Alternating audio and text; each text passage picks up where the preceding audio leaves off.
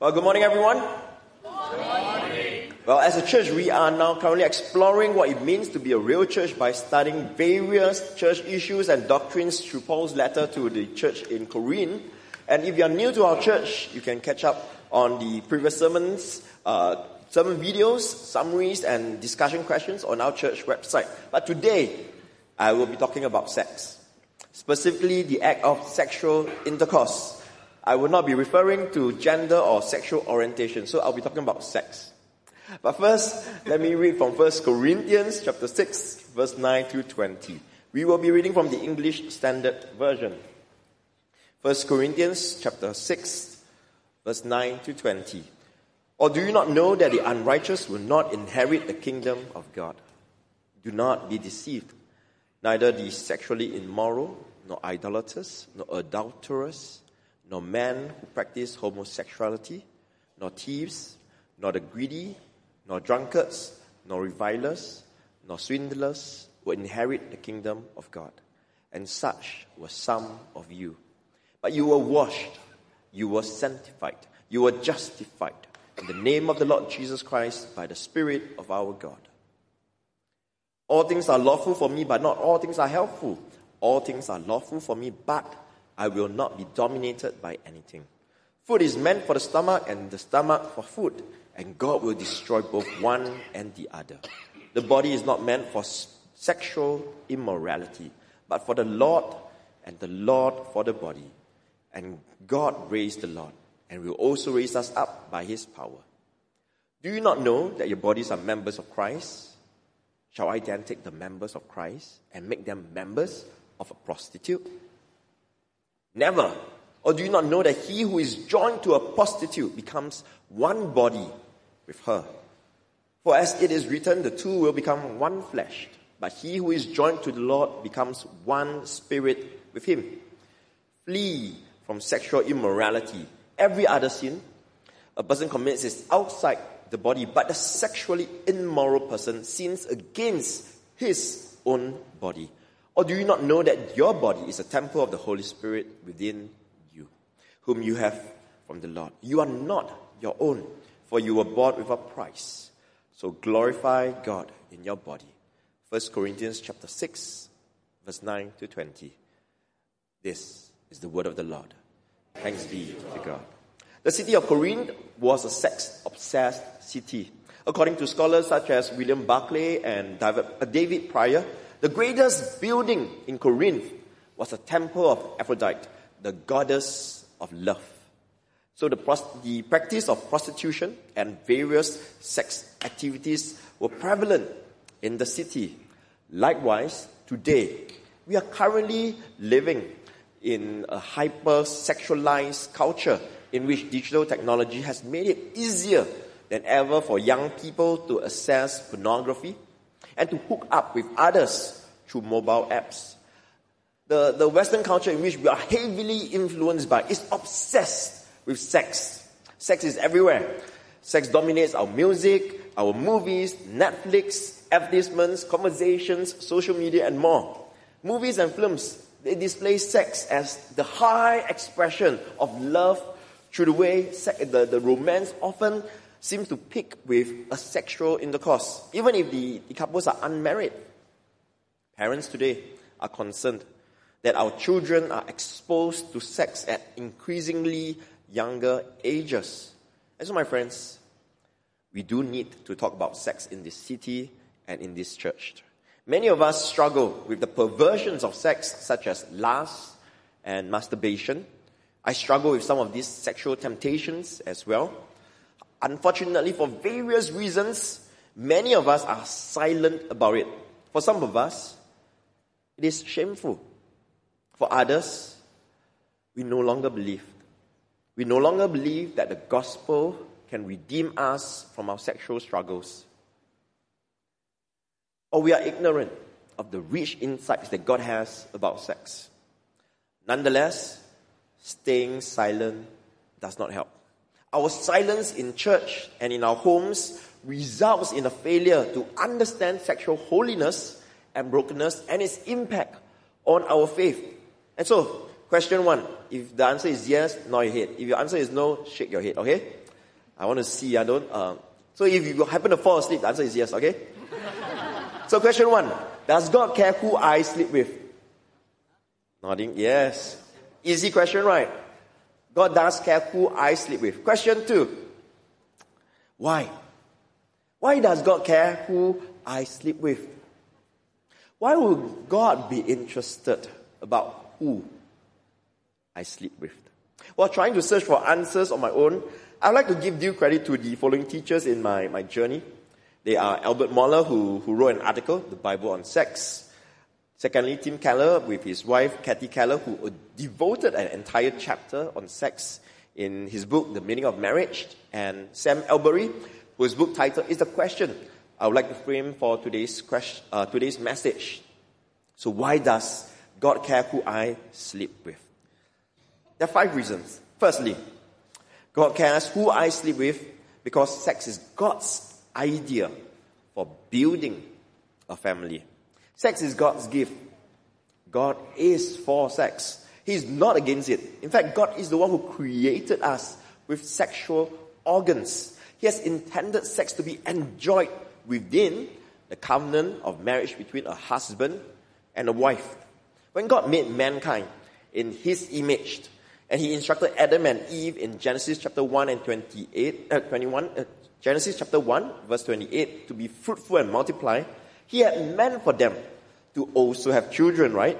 Since we can't have children without sexual intercourse, the act of sex is God's idea for us to fulfill our duty to multiply and reproduce children.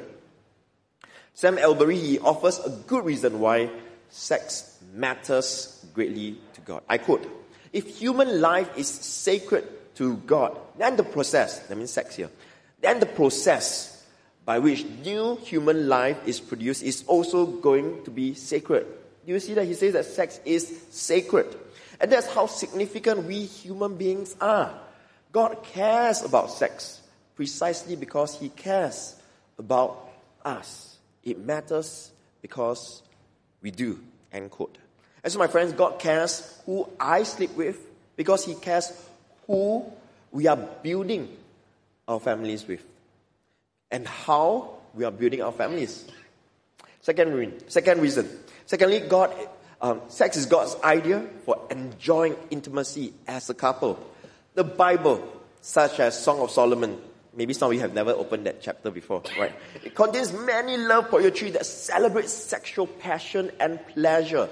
God not only allows sex within marriage, He strongly commands it in 1 Corinthians chapter 7. In Proverbs chapter 5 verse 19, Proverbs 5:19, husbands are encouraged to let their wives' breasts fill them with delight and be intoxicated by their sexual love. Wow, you may be squirming within as I said that. And maybe you're uneasy. You're feeling uneasy because of the scripture I just read for you. But this sexual intimacy between married couples is pleasing to God. It is not a source of shame. Sex is intended to be a source of pleasure and shared intimacy between married couples. As husbands and wives, we are free to express love for each other, experience sexual pleasure and satisfaction. And so this physical union of sex is a vital part of our marriage bond. I understand that some of us might not be married, but I want to mention these points so that you may think about them and hopefully appreciate holy sexual intimacy by the time you are married. The 2001 movie, A Beautiful Mind, was a biographical film that dramatized the life of the mathematical genius John Nash, portrayed by Russell Crowe. And there was a segment in the show where he meets an attractive woman at the bar. Although he was a brilliant mathematician, he is socially awkward in settings like this. He clearly didn't know what to say. And so the attractive lady suggested to him, "Maybe you want to buy me a drink?" Unfortunately for John Nash, he replied, and he said these words, "I don't know what I'm required to say in order for you to have intercourse with me." But could we assume that I said all that? Essentially, we're talking about fluid exchange, right? As far as he is concerned, this is just a physical transaction. And so they can afford to dispense with the preamble and just agree to have sex. But this way of thinking is clearly wrong. Sex is not just physical. And John Nash discovered this the painful way. Because as soon as he suggests that sex is essentially fluid exchange, the woman slaps him in the face and walks out. Sex is more than just a fluid exchange. Sex is not a commodity to be transacted, but it's an expression of our devotion to one another. In 1 Corinthians chapter 6, verse 13, you will notice that Paul's instruction on sexual immorality had an abrupt mention of food, where he wrote, food for the stomach and the stomach for food. This was because there were some Corinthians, they had a very cheap view of sex, where they argued that sex is just a bodily function, like eating. They're suggesting that sex is the natural way of satisfying a physical need. And that's how cheap their view of sex is. That it is as natural as eating or maybe even peeing. And this is why Paul responds in 1 Corinthians chapter 6, verse 16 with these words. Or do you not know that he who is joined to a prostitute becomes one body with her? For as it is written, the two will become one flesh. And so you can see that for Paul, sex is a sacred act that looks back to Genesis, where two persons become one flesh. Sex should be treated with reverence. Sex is more than just pleasure or fluid exchange. As Christians, we place a high value on sexual pleasure. This is because, my friends, our husbands and our wives are not sexual objects given only for our pleasure and whim. Remember that. In fact, some teachers such as Timothy Keller and Sam Albury, they've suggested that since our bodies belong to each other, specifically our spouse, God's design for sex includes sexual intercourse as a loving act of giving ourselves completely to our spouse. Sex is a source of sexual gratification where we can offer, where we offer to each other. And such forms of sexual intimacy is precious because husbands and wives are focused on the sexual satisfaction of their spouse, not ourselves, right? Sex is not about me, right? I mean, turn to the person beside you and say, sex is not about me. The purpose is not what I can get, but what I can give to my beloved, right? It is not what I can get. It is about what I can give to my beloved. That is true love. Ultimately, my priority is whether I'm giving my wife pleasure, where I'm pleasing my wife when we have sex. In such forms of sexual intimacy between married couples, we become more concerned about giving pleasure, not getting it. My priority moves from solely getting my personal sexual satisfaction to becoming more interested in whether my wife is enjoying sexual pleasure with me. In short, my greatest sexual pleasure is the knowledge that my wife is enjoying sexual pleasure with me. How about you? Is your spouse enjoying sexual pleasure with you? The third reason why God cares who we sleep with is because sex is a holy act. Sex is a holy union of a couple. And so, my friends, how we treasure and protect sexual holiness is our act of worship. For example, our devotion to one another is an embodiment of our scriptural obedience to God as we protect sex for marriage. Sex is more than just an appetite that needs to be filled, like a stomach. Sex is more than just a private matter to be enjoyed or a duty to reproduce. It is a holy act of union. Allow me to read Genesis chapter 2, verse 21 to 24 for you. So the Lord caused a deep sleep to fall upon the man, and while he slept, took one of his ribs and closed up its is placed with flesh. And the rib that the Lord had taken from the man, he made into a woman and brought her to the man. Then the man said, "This at last is bone of my bones and flesh of my flesh. She shall be called woman because she was taken from man. Therefore, a man shall leave his father and mother and hold fast to his wife, and they shall become one flesh." Genesis 2:21-24. My friends, this passage shows us that through marriage and sex, the two become one flesh. The two become one flesh. Therefore, sex, my friends, is a literal part of the process by which the two become one flesh. When we come together in sexual union, it is a rejoining of the one flesh that was separated at creation. It is a rejoining. And so this one flesh union in sex is more than a loud crescendo in romantic sexual experience. It is also the highest form of unity between a man and a woman in marriage. In fact, in his book, 1 Corinthians for You, Andrew Wilson, he says this: sex is a physical seal of our commitment, a celebration of our union with and a surrender to one another. And so, my friends, unlike premarital sex, sex within a marriage covenant is about giving, not taking. Sex before marriage and sex within a marriage covenant, they are not the same thing. For example, for married couples who have made their marriage vows, our act of sex is a physical expression and we are reinforcing our marital vows. Unlike premarital sex, there's a huge difference in commitment and expression of love. It is more than just a difference in timing. Right? It is more than just a difference in timing. For sex within marriage, it is an act of lifelong self-giving. Sex outside of marriage is just a form of taking. For example, in premarital sex and extramarital sex, we are just getting sexual pleasure without giving anything actually.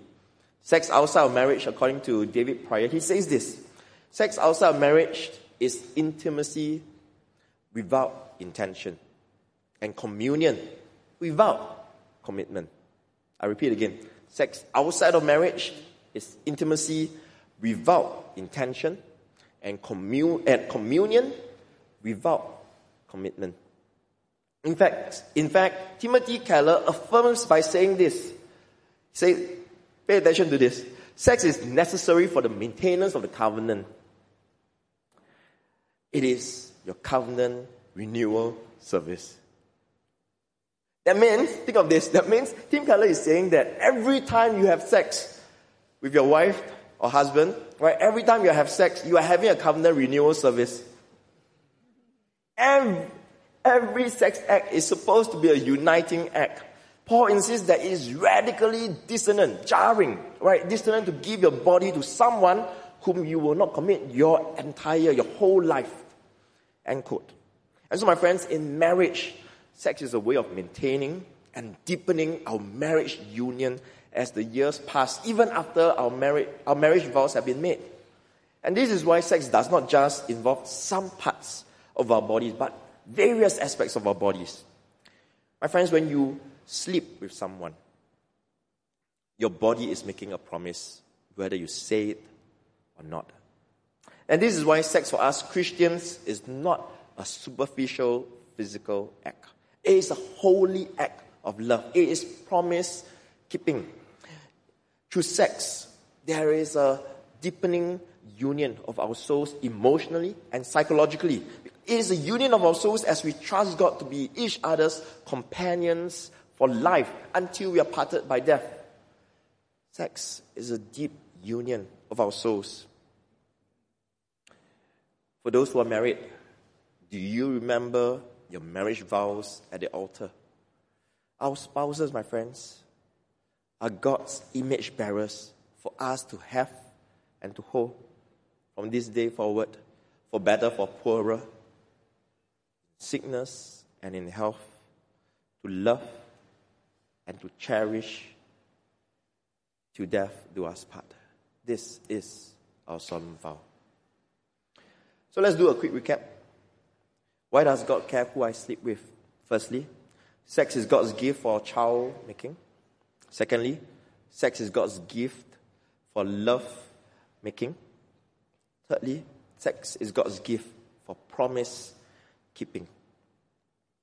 Fourthly, God cares who I sleep with because God cares about our sexual brokenness. As you can observe in the Bible, sexual intimacy within the context of marriage is regarded in the Bible as good and celebrated. But there are also unholy sexual intimacy that we should avoid completely. In the right context of marriage, sex expresses and deepens a particular form of love. But in the wrong context, where sex is experienced outside of marriage, it can cause enormous pain and destruction. And this is why the Bible insists on sex only within the context of marriage. Within this, sex is a gift from God. In the wrong context, where sex is outside of marriage, sex becomes harmful. Unholy sexual intimacy happens when we engage in sexual intimacy impulsively, prematurely, and willfully. Let me elaborate. Impulsive sexual intimacy can happen when we have not been faithfully avoiding overstepping our boundaries, such as extramarital affairs. Premature sexual intimacy is premarital sex. Willful sexual intimacy can involve habitual sins that we keep indulging in, such as pornography and masturbation. My friends, God cares about us. God cares about the sexual brokenness that affect us because of these sexual sins. Sexual brokenness can happen in two ways. Firstly, sexual brokenness is the result of our sexual sin caused by our thoughts, our attitudes, and our actions. Secondly, sexual brokenness happens when we are the sexual victims, when we are the victims sinned against by others, such as molest or rape. According to Tremper Longman and Dan Allender in their book, God Loves Sex, they point to this simple reality. Every human being on this earth struggles with sexual thoughts, feelings, and behaviors that are contrary to love and in conflict with the holiness of God. And so, my friends, here, we can either pretend that a few struggle with sexual problems that doesn't tempt the rest of us, or, my friends, or we can now openly acknowledge that all humanity is caught up in sexual wars that must be engaged if we are truly to be human. End quote. My friends, all of us are affected. Let's not stay silent anymore. We must deal with the issue of sexual brokenness among us in our community, especially in our small groups, and especially in our discipleship bands. Finally, God cares who we sleep with because sexual holiness needs to be restored among us. My friends, when God calls us to be holy, just as He is holy, there is no exception clause for sexual sins. There are no exception clause for sexual sins. He expects us to live with sexual holiness and purity as well. So what do we do if we have committed sexual sins? Well, this is what Paul said in 1 Corinthians chapter 6, verse 9 to 11. Do not be deceived, neither the sexually immoral, nor idolaters, nor adulterers, nor men who practice homosexuality, nor thieves, nor the greedy, nor the drunkards, nor revilers, nor swindlers will inherit the kingdom of God. And such were some of you. But you were washed, you were sanctified, you were justified in the name of the Lord Jesus Christ and by the Spirit of our God. 1 Corinthians 6, 9 to 11. My friends, some of us may be like the Corinthian Christians whose sins have been mentioned in this list. We may have been sexually immoral in the past. It could be premarital sex, pornography, masturbation, or any form of sexual perversion. But this is a matter of the past. Paul said, all of us, the thief, the drunkard, the sexually immoral, and perverted have been washed. You have all been washed by the blood of our Lord Jesus Christ. Jesus was stripped naked. He was hung on the cross for the redemption of our lives. And this includes our sexual holiness. We have been sanctified and justified by Jesus. So now glorify God with our bodies. Some of us may remember Christian perfection is loving God with all our heart, soul, mind, strength, and of course loving our neighbors as ourselves. And I believe this involves loving God with our own bodies as well. So this involves loving God with our own bodies as well. Our discipleship must involve the restoration of sexual holiness. This must include treasuring and reserving God's gift of sex for marriage. Here Paul offers 3 simple guidance to glorify God with our bodies. Firstly, we are to flee from sexual immorality. Make good decisions to stay far away from sexual temptations. Perhaps you may also make yourself accountable to mature Christians or see a Christian counselor. Secondly, we honor God by treasuring our bodies and relationships for God. If you are dating right now, you may risk wrestling with the issue of intimacy. Because God has made us to belong to a community, to love and be loved. We will experience cravings of which our sexual desires are only one of an intense craving of a much deeper desire to be complete in God. We need to remember, my friends, that it is only God who completes us. It is not being married. It is not whether we have kids or not, or having a sexual experience. Only Christ completes us. And when it comes to sexual intimacy, the truth is, many of us tend to think of only physical intimacy. Do you know that there are other forms of intimacy? One of the many ways you may honor God through your relationship could be by focusing on the other types of intimacy. For example, being emotionally intimate with another person is about connecting emotionally with one another. And it is what we mean when we say we have a heart-to-heart talk. It is being transparent with your deepest feelings, fears, and thoughts. It involves feeling safe and not judged. And this is emotional intimacy. Social intimacy is the degree to which both of you share each other's interests and spend time together as a couple. What are the things that you do together? Do you share quality time and are having fun? You could even go and learn something together, such as learning to play the guitar. Intellectual intimacy refers to sharing your ideas, your opinions, and life's perspectives. It may even involve being open to learning or at least considering the other person's ideas. And this is where you may even hear someone say, you understand what I mean. We are talking along the same plane. And this is intellectual intimacy.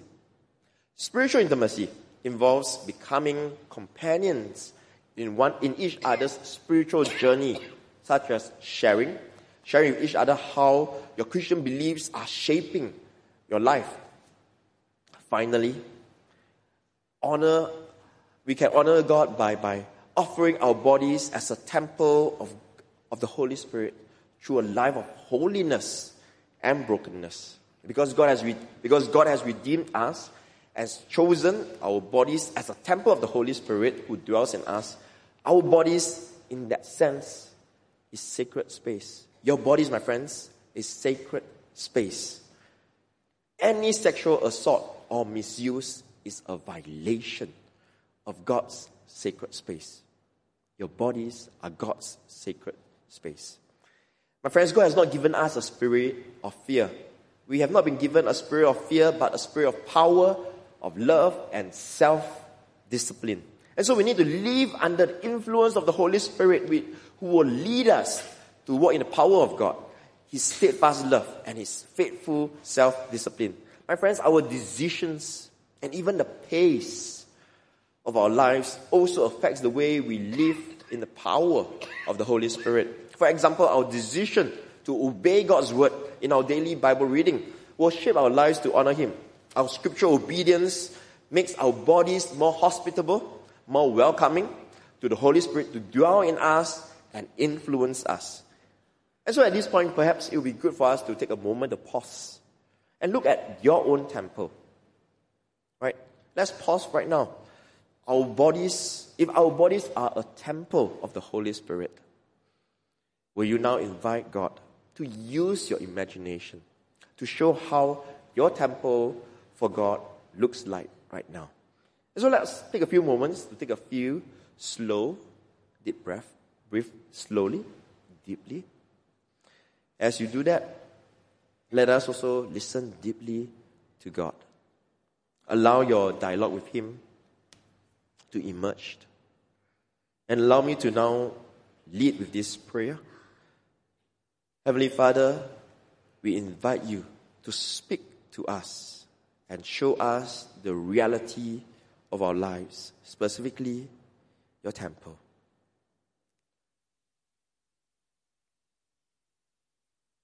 Lord Jesus, we want to set aside our bodies as temple of the Holy Spirit.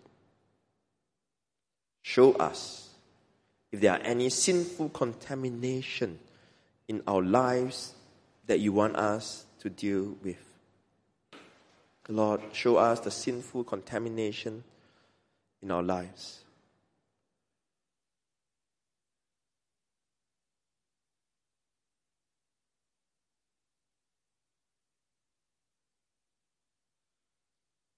Lord, we want to make this temple holy.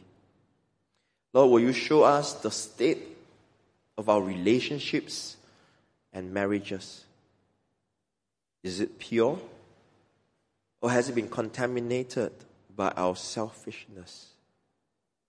Lord, show us the state of our marriages and relationships.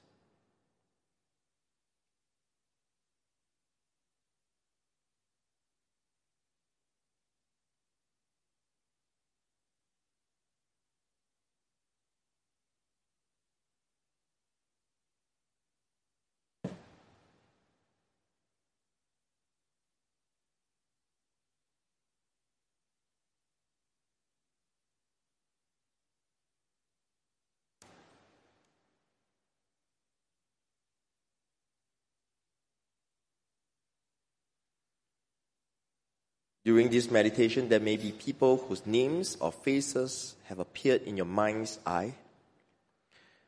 What is God saying about them? Consider if God is prompting you to pray for them or to speak to them.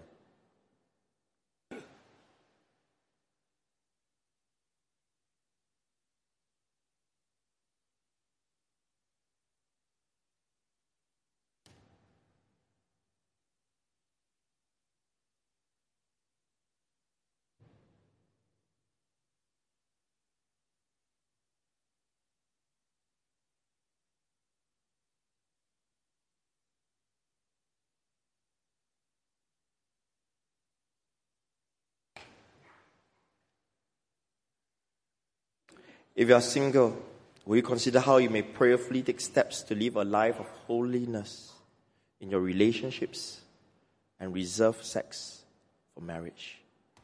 Perhaps you are married. Perhaps you have been ticking all the right boxes, staying faithful to your spouse. However, as you consider God's gift of sex as child-making, it is a painful struggle for both of you. Will you consider coming to the altar later after the service so that our pastors and staff may pray with you? Come, let us pray. Abba Father, we thank you for your gift of sex as we lift up our fellow Christians in our midst who struggle with sexual sin. Guide us so that we may glorify you with our bodies and find kindred souls who will spur us to keep walking in holiness. We pray for our young ones that they may know you and seek to honor you in their relationships and with their bodies. In Jesus' name we pray. Amen.